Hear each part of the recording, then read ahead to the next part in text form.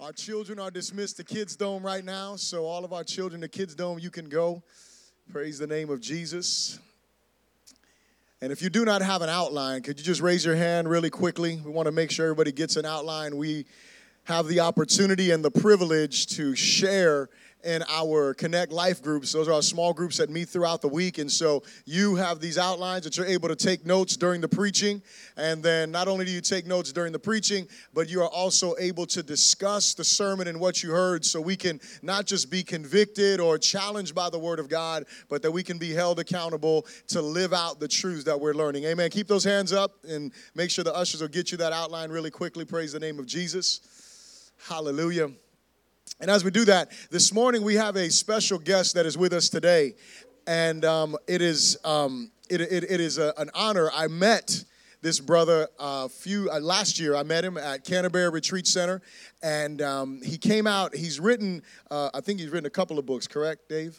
He's written a couple of books. Sadly, I have to repent before you. I have not read them, but the Bible says that the Spirit bears witness, right? And when I heard him, I'm going to share with you something that he communicated in a moment. But there is something that has always been on my heart, and I've grown in this, and we've grown as a church in this, and the understanding that there is one mission that the church has, and that is to make disciples, and it is to be the disciples of Jesus. And not everybody gets that. A lot of people have different visions, different missions, and they don't realize that God has this mission, and He asks us to join Him in it. Right? He asks us to participate in this mission, and Brother Dave gets this. And a couple of years ago, or last year, when I met him for the first time in person, he was sharing, and he's talking about making disciples, and he was going to be at Canterbury doing a retreat there. And he answered this question, and it resonated in my heart. And he said, "How do you know who it is that you are supposed to spend your time with, investing in their lives?" And he said, "It is the person in whose ears your words matter the most." And when he said that, that just resonated in my heart, because, I don't know about you, but I want to disciple the world, but not everybody wants to be discipled. Amen, somebody?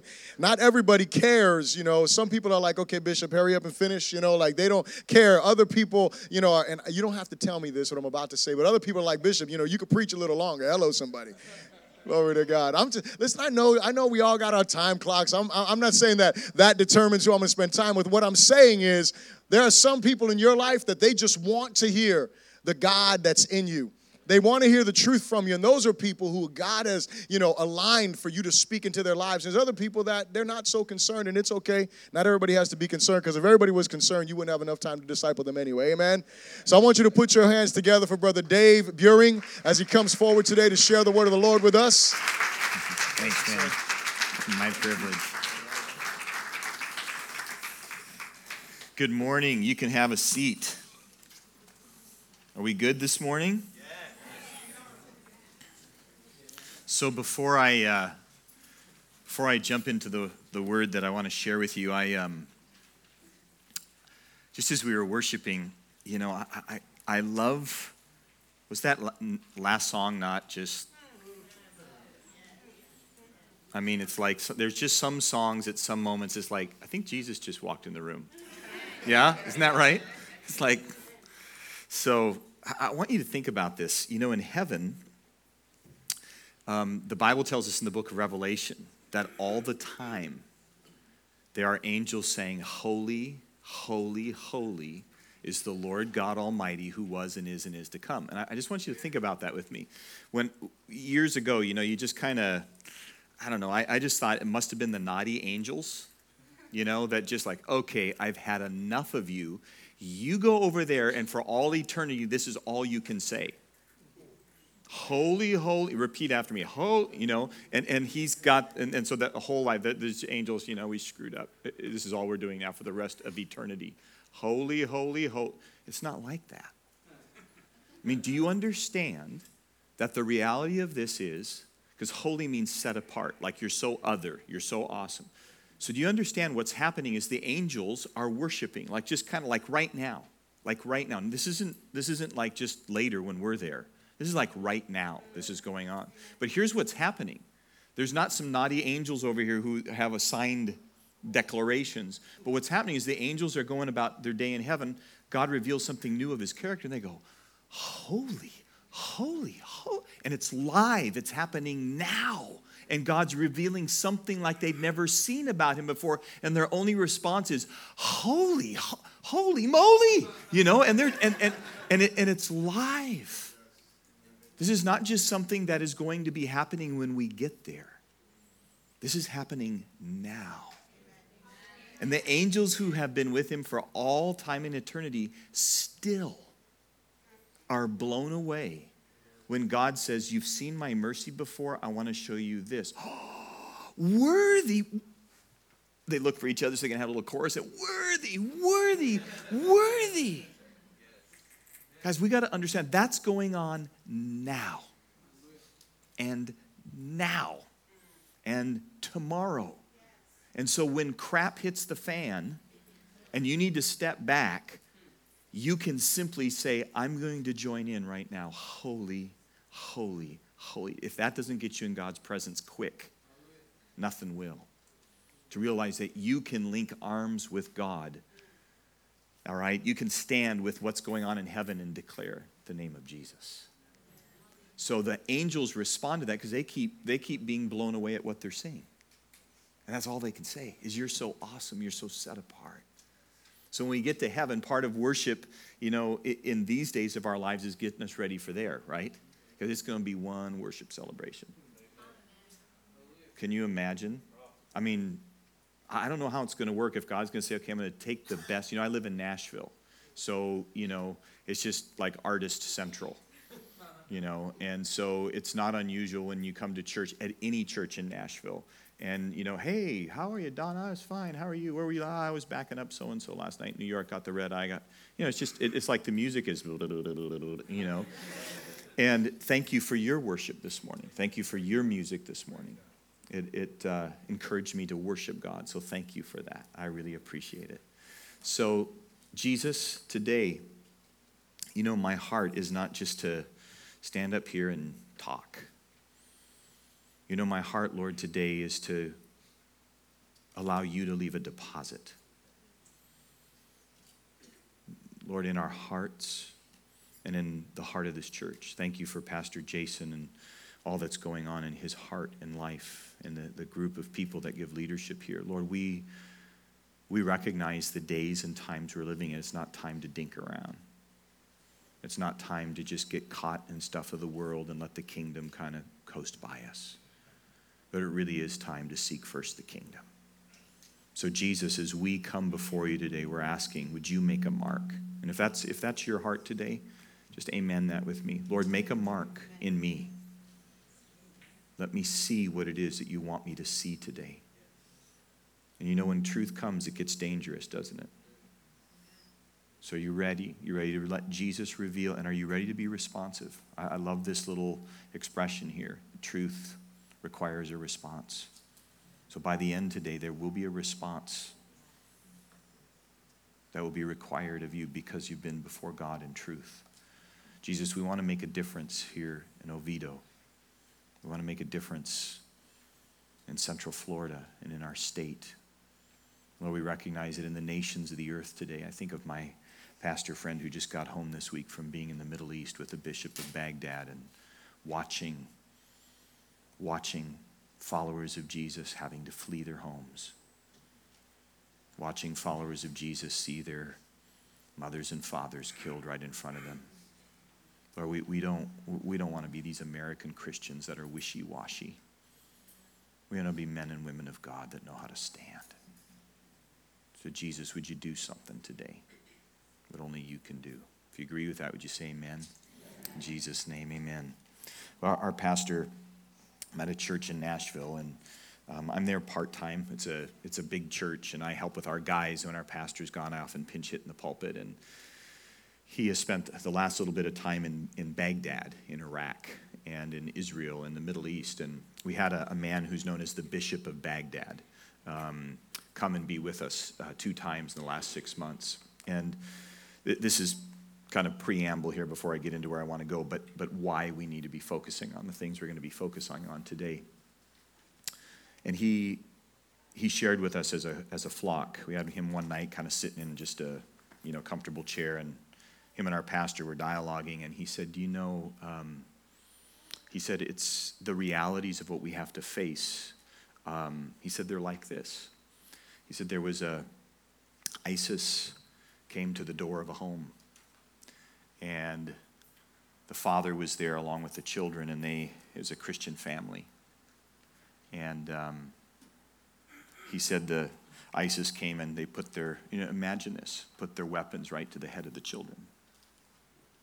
And they looked in the eyes of this dad, and they said, you need to renounce your Jesus and follow our way, or your kids will die right now. And he called the bishop of Baghdad the next day, or that afternoon, I don't remember, and he just said, I couldn't do it. I couldn't do it. He said, if it was me, no problem. This is my kids. You guys, we all think it's the big story of he stood there in the name of Jesus. That's reality. And he said, Bishop, I wasn't trying to deny Jesus. I was just trying to protect my kids. That's something we know nothing of, right? And then he said they went to another home, put the guns to the children's heads, and told them to deny Jesus. And they said, why would we ever do that? We love him. And they all went to heaven right there. We have to realize that we're living in a time that is unprecedented. And it's because of our media coverage. We're seeing things happen in parts of the world that move us deeply. And when he shared that story with us, myself included, Cheryl and I and our family and others, we just sat and thought about that for a long, long time. And I believe that God wants to do a work in ISIS. Do you have them on your prayer list? This is not any different than the Apostle Paul. If you talk to the Christians in Iraq, they'll say, oh, no, this is no different. It's the persecution of Christians. And if you don't have the leaders of ISIS on your prayer list, can I encourage you to get them there? Because people prayed for a man named Saul, and he came to know Jesus.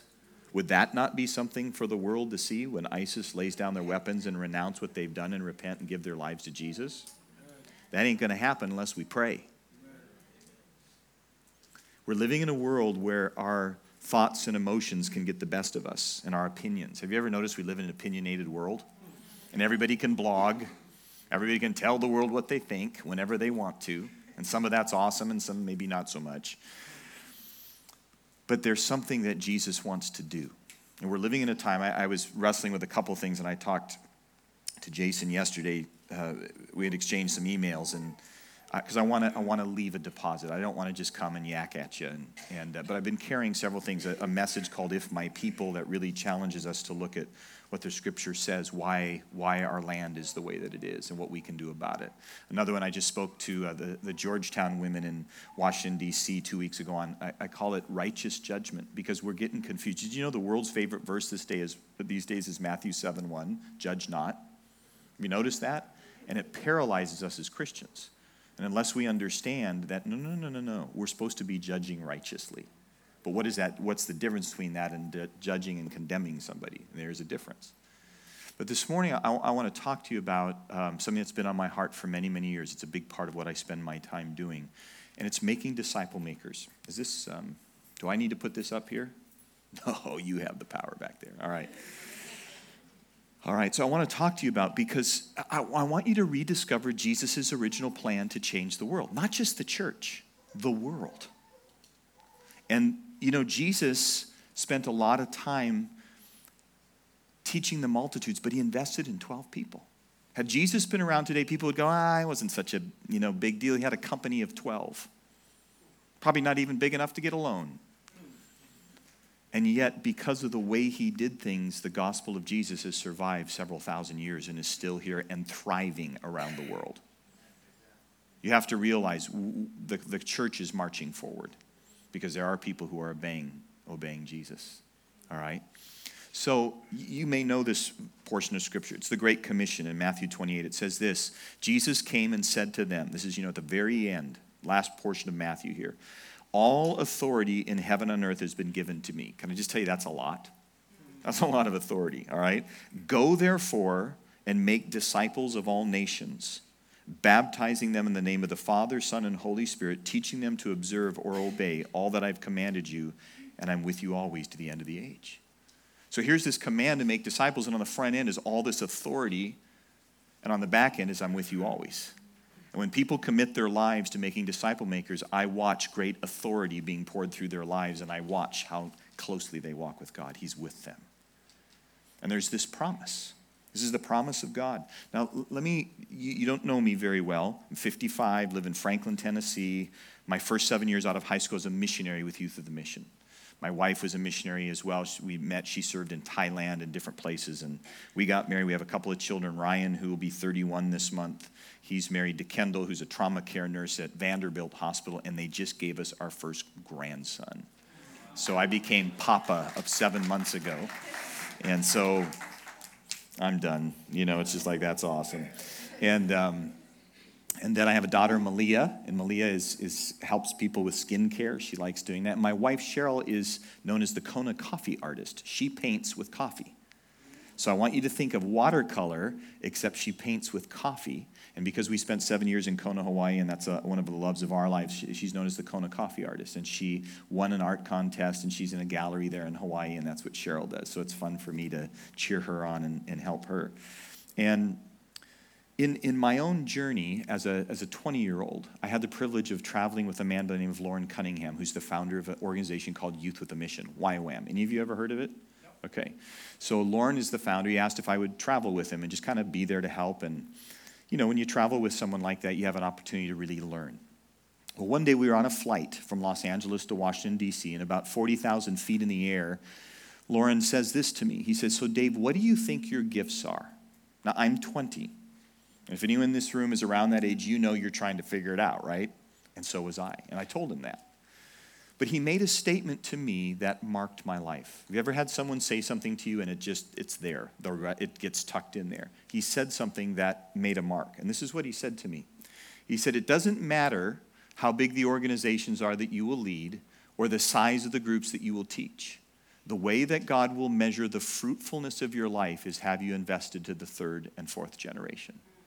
And then he quoted to me 2 Timothy 2:2, which we'll look at in a few minutes, about Paul passing things on to Timothy, who then passes them on to faithful others, and then they pass them on to others as well.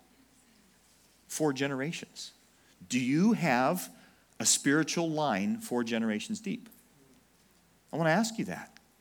Do you have somebody you've so poured the things of God into that they're lit up and they're not quoting Dave all the time, but instead they're just passing the things of God onto that third person who then is passing it on to a fourth? That's when it gets fun and that's when it gets interesting. But can I just shoot straight with you and tell you 80% of followers of Jesus I know don't even have one generation they've passed it on to. Because we've become comfortable being disciples, not making disciples.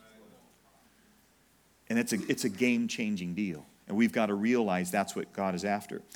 I want you to understand the heart of Jesus is not reproducing single disciples, but rather launching a making disciple makers movement. Do you understand the reality is Jesus, when he commissioned the 12 disciples, what did he say? Go therefore and start churches. He didn't say that. Go, therefore, and have the most awesome worship experience you could ever have. He didn't say that. He said, go make disciples. He basically was saying, guys, you know what I've done for you the last 3 years? Just go do that and watch what happens.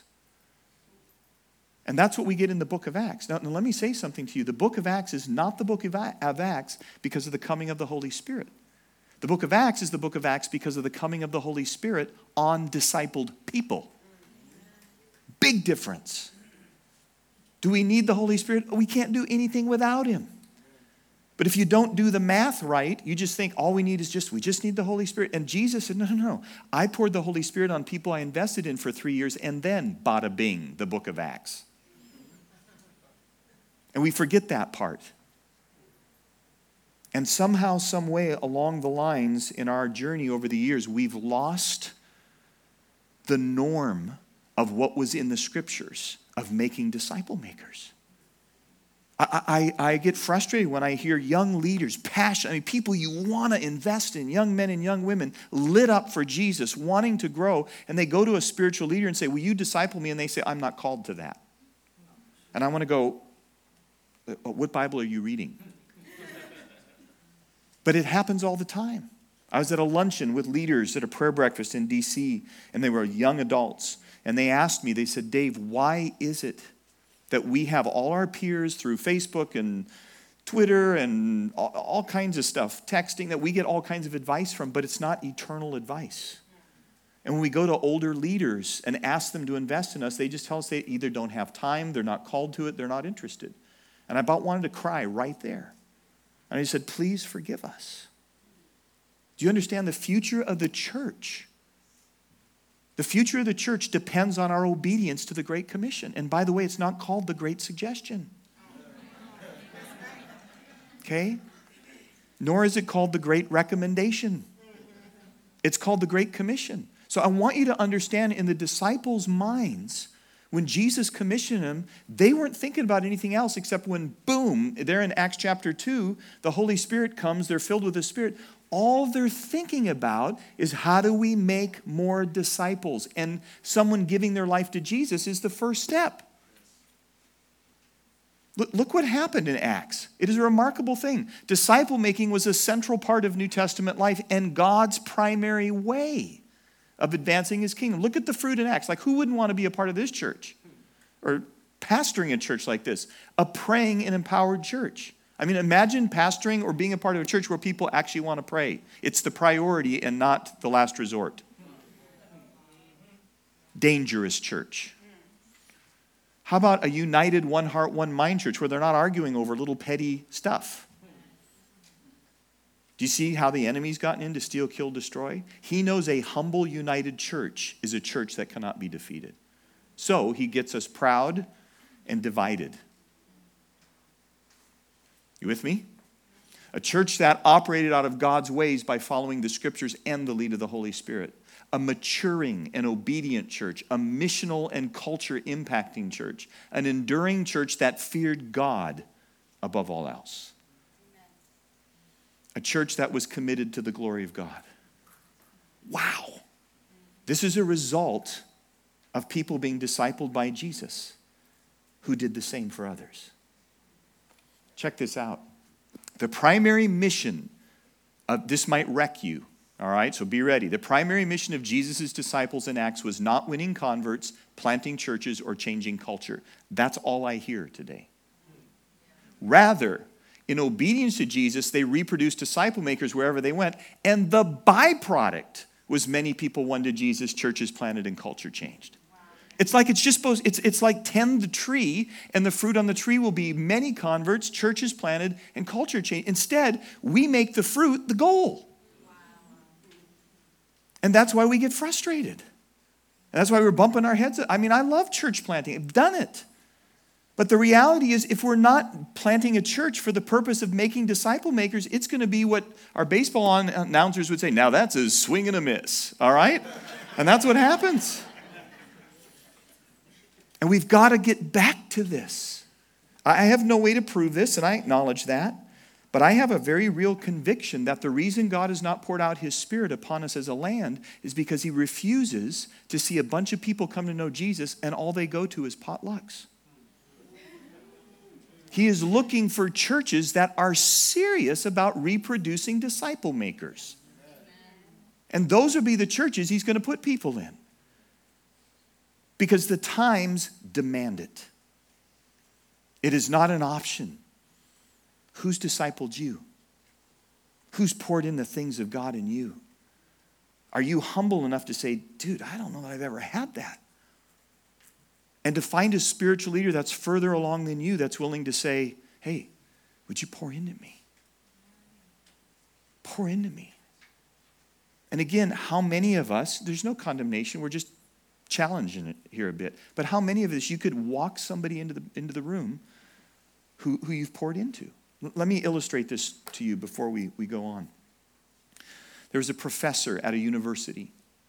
It was his first year teaching there, and everybody was kind of curious who this guy was and what his class was going to be like. So we had a really good sign up for it. So first day of class rolls around. Everybody's, kind of mulling around in the class, talking a little bit, catching up from the summer. And in comes the professor, and he just kindly says, hey, why don't you guys find your seat? Everybody kind of positions himself. And as they do, he begins to go over the topic that he's going to be talking about. And he begins to tell them how he will be grading them. And he says, hey, just so you guys know, there's no pop quizzes. There are no, surprise tests. There's not a midterm. They're just going, cruise, And he says, there's two things I'm asking of you. One is that you need to be here Monday, Wednesday, Friday when we have our class. And then I'm going to ask you to be prepared for a final. Read the stuff I give you, be here in class, going to give you a final. And then he says, and there's one other thing I'm going to ask you to do. Find one person during this semester that you can sit down maybe once a week and tell them what you've learned. And then dramatically, he just stops the class like they've only been in class like 20 minutes. And he says, you're dismissed. And everybody's walking out going, yeah. This is going to be cruise. This is going to be easy. So during that semester, the guy just pours into them. He makes sure they're getting it. Not just here, but it's translating deep inside. They're getting it. And he takes time for questions. When people need a little one-on-one, he's happy to do it. Well, fast forward with me to the last full week of the semester before the final exam week. And he reviews everything. For a second time, he just goes through, he answers every question. It's like he's done his very best. Well, the Monday of the exam week comes. The exam's on Wednesday. And Monday comes and he says, all right, I know I have done everything I possibly can to make sure that this content of this class has gotten into you and that you understand it. I've answered your questions. Now he said, now here's one thing I want to say before I dismiss you. He said, remember I told you on the first day of class, I want you to take one person and share with them. He said, make sure they're free on Wednesday because they're going to come in and they're going to take your exam and their grade is your final grade. Question. We know there's no such a thing as this, but if there was a disciple-making exam and you had to bring in somebody that you've so poured the things of Jesus into and they were to take that exam, how would they do? How would they do? Because 80% or more of followers of Jesus have never invested in one life. They've never passed on the things of God deliberately. Like, here's God's character. Here's what it means to worship. Here's what it means to be in the Word. Here's what it means to hear God's voice when you're seeking direction. Here's what it means to repent when you've screwed up a relationship. Here's what restitution means, where you go back and make something right. Because do you know it says in the book of Acts 24, Paul said, he takes great pains to make sure that his conscience is clear before God and man. If you've never been discipled, how to go back and make something right that you've wronged, you don't know. And guess what? It sits and lingers and festers. And bitterness and resentment grow. And unforgiveness becomes the dominant force in our life. And often it's because nobody came alongside and said, let me show you how to walk this way in the ways of Jesus. Are you with me? This was a New Testament way of life. Look at what Paul says in 1 Corinthians. He says, for though you have countless guides in Christ, you don't have many fathers. And here's this dynamic of this father-motherly thing of passing on the things of God. 2 Timothy 2, to you then, my child, he's talking to Timothy, be strengthened by the grace that is in Christ Jesus. And what you've heard from me, Paul, first generation, Timothy, second, in the presence of many witnesses, entrust to faithful men, third generation, who will be able to teach others also. God is asking us to disciple 4 generations deep. Can I tell you one of the greatest joys of my life is when I have the opportunity to be with some folks where I have poured into that person. I have pictures now. It's one of the fun joys for me where here's Heather, who's a discipleship pastor at a church in D.C., and Heather has passed on to Emily, who is a University of Tennessee recruit, basketball player, point guard for Pat Summitt, blows out her knee. She can't play, but now she is a huge disciple maker. And so she's poured into others. So Emily came to me when we first met, and she just said, it's really nice to meet my Paul.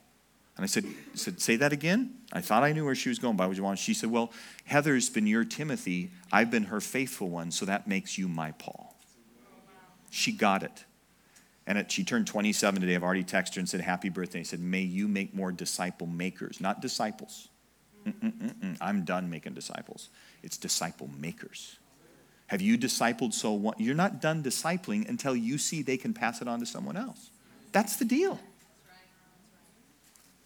Oh, we can't be lazy anymore, precious people of God.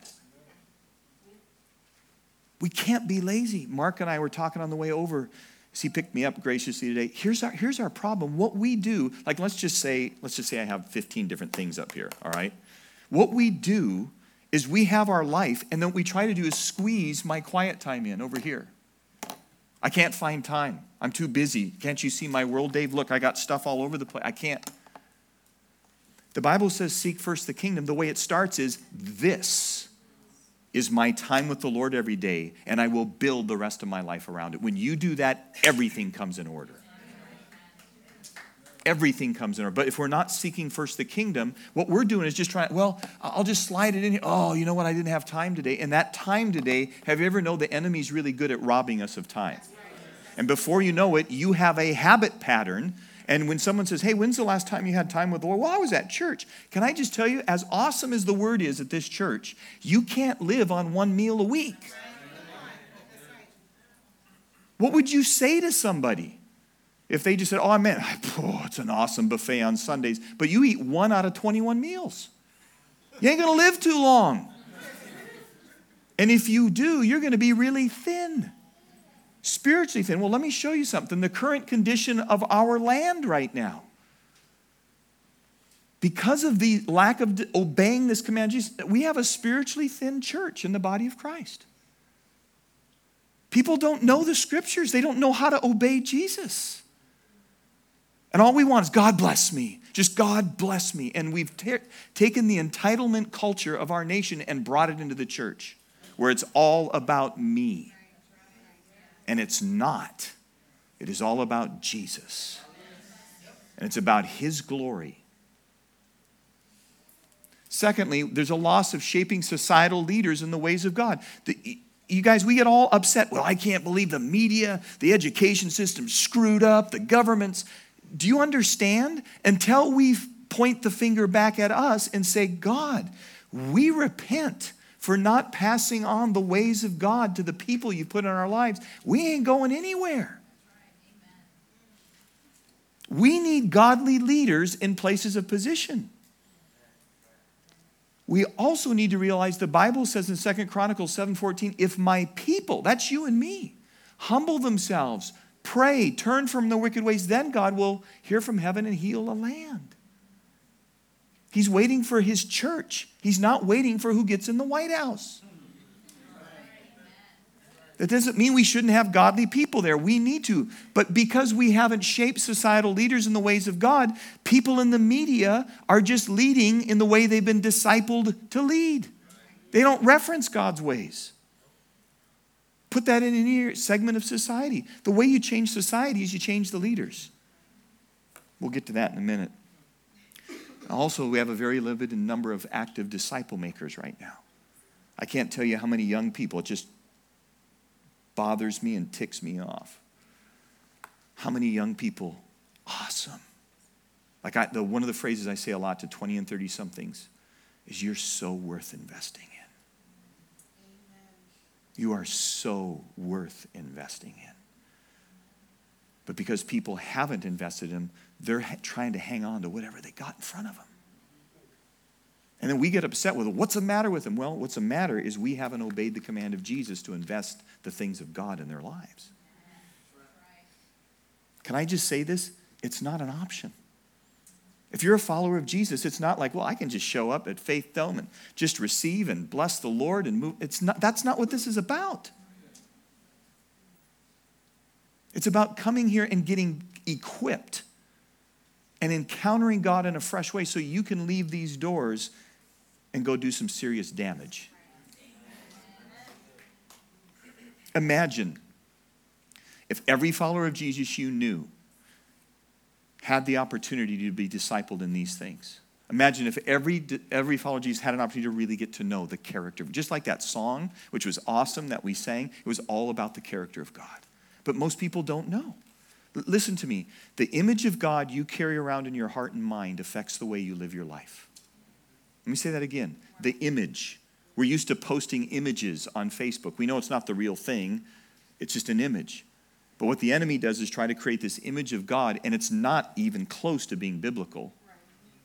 and it stumbles us through all of life. What if every person had those things rooted out and said, oh my gosh, this is who God is? Change the way we live.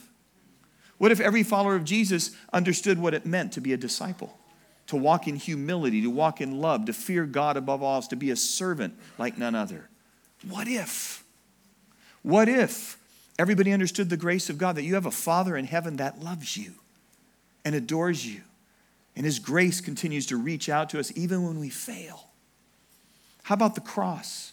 What if people really understood the cross, sin and its depths, and repentance and forgiveness? What if everybody knew how to forgive their dad and mom?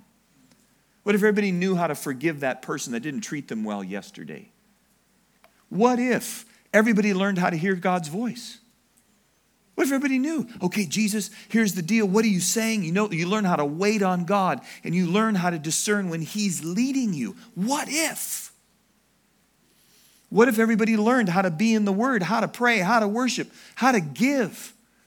What if? What if everybody knew how to walk in godly relationships? What it means as a husband to lay my life down for my wife. What if everybody understood that humility and honoring one another wins the day? What if everybody understood how to walk under authority?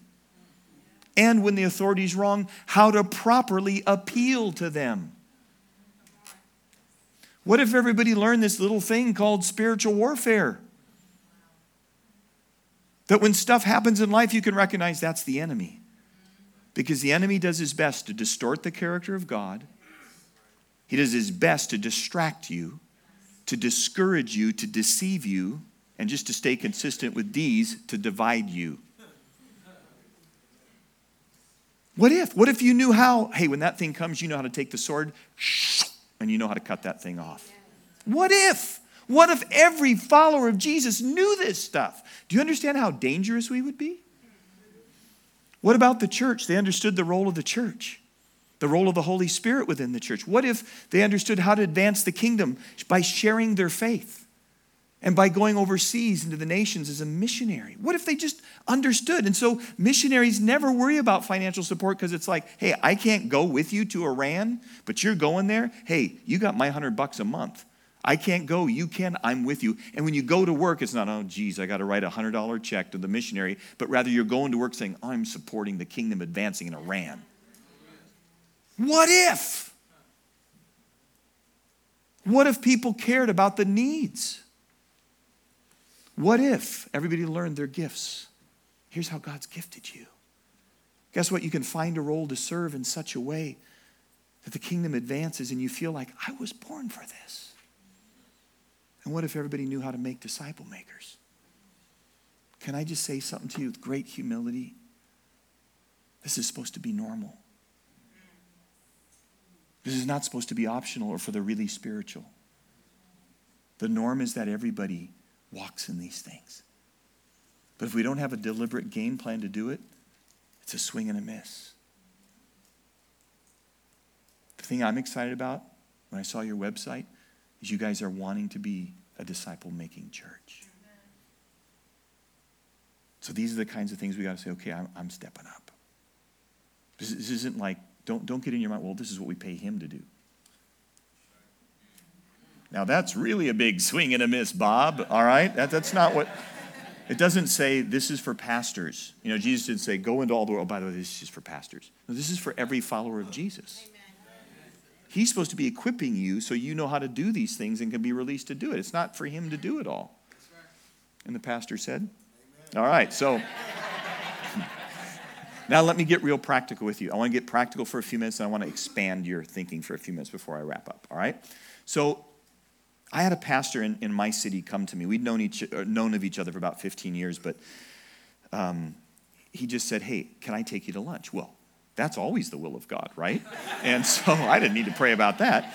So we go have lunch, and he's a great public communicator. And anyway, we hit it off in a minute or two. I knew this was going to be a good friendship, and it's grown into that in the last about 15, 16 months now. But here's what he said to me. He said, Dave, our church knows the word. We really know the word. He said, we could highlight Hebrews for you, go over Romans with you right now.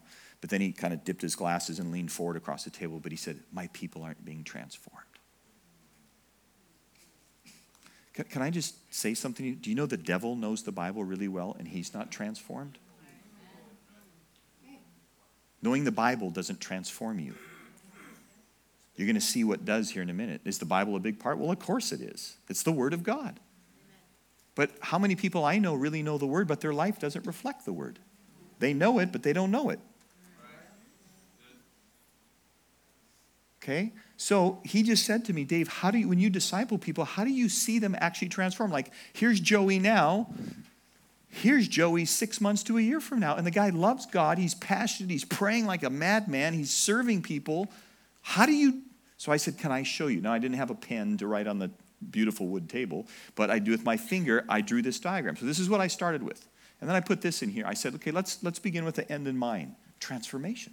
You're saying, how do you transform? How does someone get transformed? So let me tell you about this. Transformation is only something God can do. Have you guys ever had an icebreaker? Like, do you do icebreakers for your small group sometimes? You ask the question, what was the most embarrassing moment? Whatever. Well, have you ever had the question, like, if you could have one superpower, what would it be? And some people, I'd like to fly like Superman. I'd like to be like Spidey and go, whatever it is. You know what mine is? I would love to have a superpower that I could go into someone's heart for 3 minutes and make about 3 or 4 big decisions for them. I'm going to follow Jesus. I'm going to relate to people like Jesus would relate to people. I'm going to discover the gifts and call, and I'm going to glorify God. And then you pull out. Wouldn't that be awesome? And those 3 decisions are made. I mean, that's the way to disciple the nations. But it doesn't work that way, does it? God is the only one. So take, some of you, this might be what you needed to hear today. Take the pressure off. You cannot change anybody. And we all said, why do we know this? Because we've all tried. or people have practiced on you, all right? But let me tell you how awesome transformation, God's power is. So I don't know the last time you had an apple, but the next time you just look at, how small an apple seed is. Do you know that it represents the power of God's transformation? Because in the DNA of that apple seed is not only another apple, it's a tree. And not only is it a tree, but it's apples. And not only is it apples, it's orchards. Thousands and thousands of apple orchards out of one seed. That's the power of God's transformation. So God can transform. We can't, all right? Then I put this next one up, and I put the word revelation. Don't think of the book of the Bible, but here's what I want you to think about. Revelation in the New Testament means the parting of curtains. So think about this. You're at a junior high play. It's your niece, nephew, it's your grandchildren, it's your son, and you're at this junior high play. And while you're at this junior high play, someone flicks the lights, it means time to shut up and sit down, right? And so you go and you sit down, and 30 seconds before that curtain opens, 15 seconds, 5 seconds, 1 second, you have no idea what's up there. But when it opens, it's like, oh my gosh, it's the Mayflower, it's a space shuttle, it's a Hawaiian town, it's a Western scene. I mean, it's all kinds of stuff. And that's revelation. When Jesus shows you something, you go, oh, I've never seen that. That's revelation. And revelation is something only God can give you.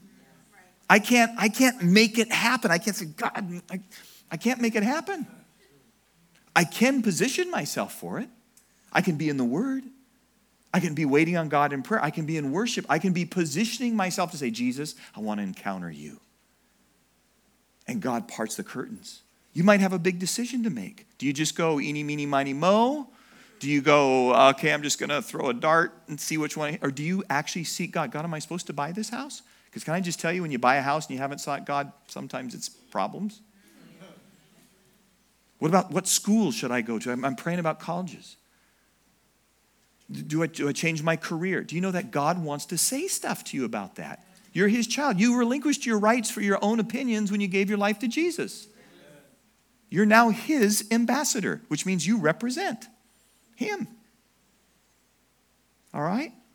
So, revelation. Think of this portion of Scripture. Remember when Jesus is with the guys and He says, hey, who do people say that I am? Remember that story?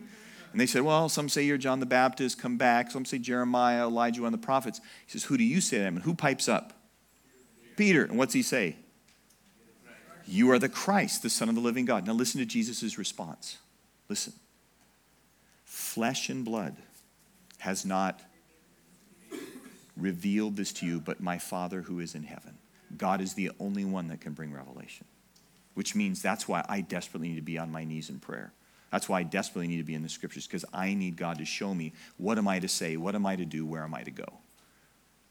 Do you understand? Nowhere in Scripture, at least I haven't been able to find, and I'm open to being corrected, but there's nowhere in Scripture where we do stuff for God and ask him to bless it. It's not there one time. And yet all the time, I'm going to start a job for the glory of God. Hey, if God didn't initiate it, wah, wah, wah, wah. It's not there. It's always God says, Joshua, walk around the walls. God initiates, we follow. Noah, build an ark. So let me say this phrase to you. It's one that guards my heart every day of my life. What God initiates, he permeates. What I initiate, I have to sustain. No wonder we're worn out. We're running around asking God to bless stuff we initiated, and it doesn't. It's like penalty flag. It doesn't work that way. Can I just tell you, in the fear of the Lord in church life, I've been with a pastor that we've walked this through. And he just said, we're going to go over every area of our church, and if we cannot point to a time where we know God spoke to us to do it, and we were in agreement, we're done with that. Because we're spending time and money and pointing people to do things God never initiated. Wow. That'll give you a little reflection for the rest of the day for your own heart. Like how much stuff are you doing that you never asked the Lord about? And you're wondering why you're exhausted. Because nowhere in Scripture it says, do what you want and ask God to bless it. It's not there. We are called followers, not just in name, because that's what we actually do. Let me give you this last piece. God does that. God does this. This is what you and I do. When God reveals something, it's not meant to be negotiated. It's meant to be obeyed. But we negotiate all the time. Well, when I get to it. So whether he shows you something in Scripture, the words come in here, and you're convicted of something, or in the midst of worship, the Lord shows, hey, it's obeying. In the Great Commission, Jesus says, teach them to obey. Not obeying people, obeying Jesus. What is Jesus saying? Got really quiet in here. Okay, let me show you some big stuff here, and then I'm going to wrap up. So that's some, like guys, you can do that. You can go home, and so let's say tomorrow morning you're having your quiet time, and you're reading, and you run across this passage about forgiveness, and the Holy Spirit shows you, you got to deal with that with your dad. Okay, well, he just went like this, and he revealed something to you. That's the time you steward it, and you say, okay, God, would you show me my next step of obedience? Don't shove it down. Don't flip it away. God, what are you asking of me? God's wanting to teach us how to obey. That's how it works. And can I just tell you a secret? If you don't obey, guess what doesn't happen? And for some of you, that's what you needed to hear, because you say, I want to be transformed. I don't want to be like this. But you got to obey what Jesus is showing you to do. Otherwise, the transformation just doesn't come. Isn't that good news? Now you know what to do. All right? So, wrapping up, how do you change a nation? By transforming its domains of society. How do you transform the domains of society? By shaping leaders and people serving within them. How do you shape leaders and people? By deliberately discipling them around God's character, God's ways, and his mission. This is something I call the dozen domains of society. Disciple making is not just meant to be in the church, but in these areas of society. Look and find, where are you in here? Are you a student? Are you in business? Are you in science and technology? But the only ways that you transform culture is by making disciples. Like my brother Tom, who follows Jesus, is in the media. He works for the Christian Broadcast Network. This week he's flying to Seattle, where he's going to interview Russell Wilson, the quarterback of the Seahawks.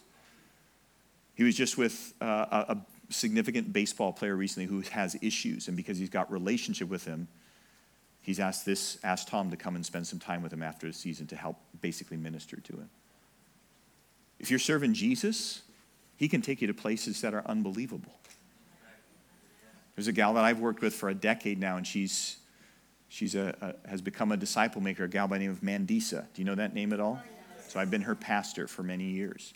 And she is becoming a disciple maker, and she realizes the way I can change arts and entertainment is by discipling artists to walk in the ways of God.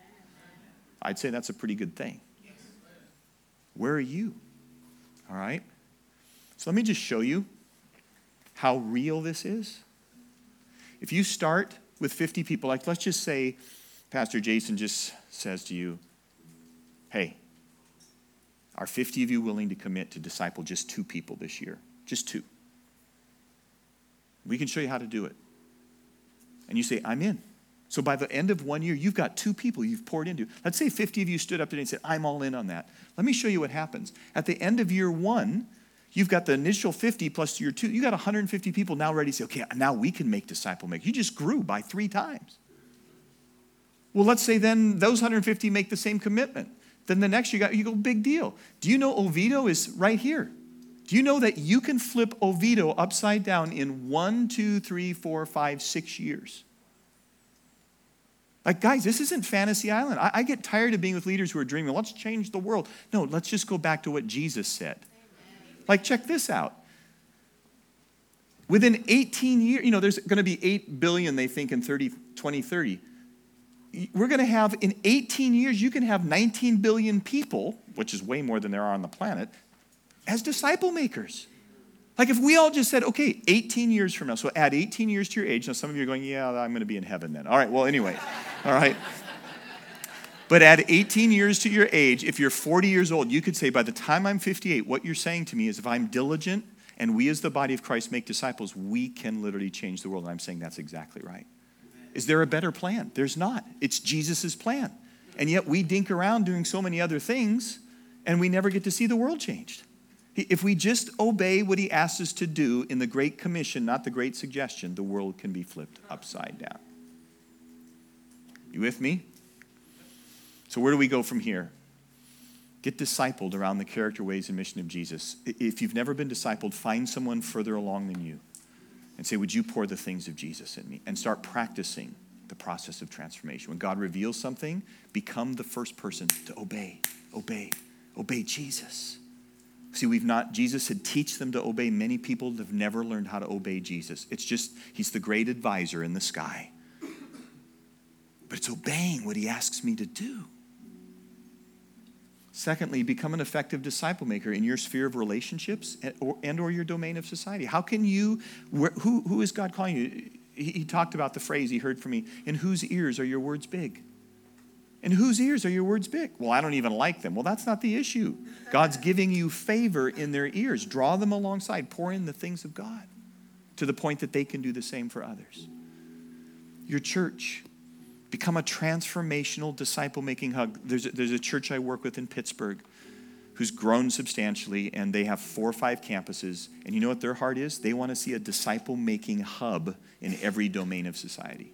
So they got some Pittsburgh Steelers and Pittsburgh Penguin athletes. They want to start a sports discipleship group.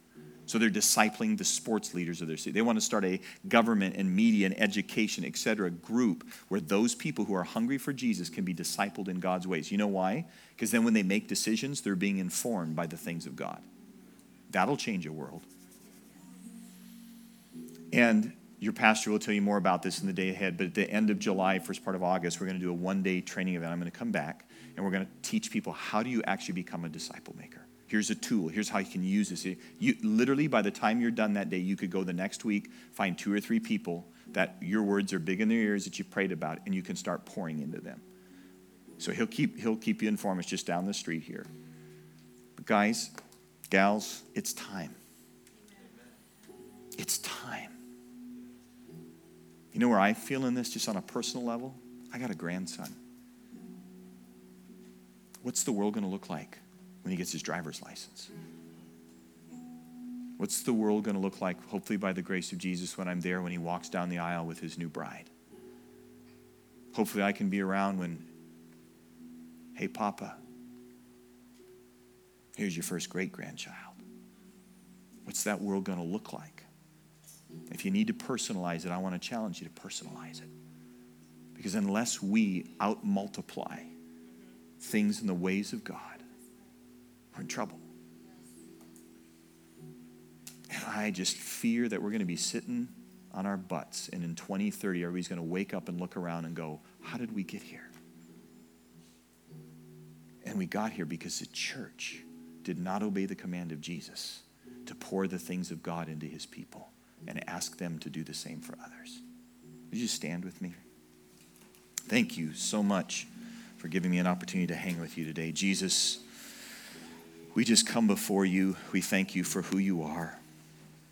We thank you for what you've done in our lives. And Lord, I know we're talking about important stuff today, kingdom stuff. And I know, Lord, for some of us, we just are already going, geez, Louise, where am I going to have time to do this? And we're already taking on a burden. And I want to say to you, don't take on any burden. Just allow the Lord to show you how he wants this to be a part of your life. And if you align things to loving God and discipling others, it's amazing what can happen. So Jesus, I pray for grace, not only on these precious individuals, but on their families and over this Faith Dome flock. That, Lord, you would allow them to rally around the truth of Jesus. Truth that requires a response. Lord, don't let us walk out of here today and just, oh, that was nice. That was insightful. Didn't like it. But instead we'd walk out and say, Jesus, what are you wanting me to obey? You revealed something to my heart today. I saw something I've not seen before. How do you want me to respond to you in obedience? If you're willing today to say, hey, Dave, I just want you to know, I heard. And I'm going to ask the Lord where he has me in his game plan on this front of making disciple makers. Just put your hand up today. Don't do it just to be nice to the speaker. Just do it if you really heard something today. All right. So Jesus, you can put your hands down. For those that raise their hands, I would ask that you give them the courage and that you give them the equipping to obey you,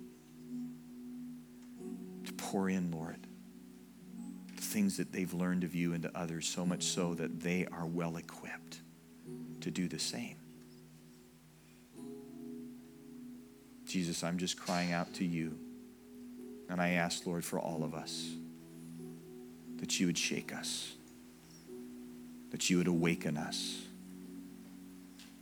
But Lord, thank you that we can literally make a difference, that in our lifetime we could see nations transform. Instead of sitting here and realizing that Iran is this Muslim nation, why can't it be 20 years from now? It's the largest Christian nation in the world. You can do those kinds of things, and you let us go along for the ride. So Jesus, teach us to be faithful with what's in front of us. Lord, I just pray your blessing on this flock. Just ask God that you would teach them your ways, that they indeed would become a disciple-making church. In Jesus' name.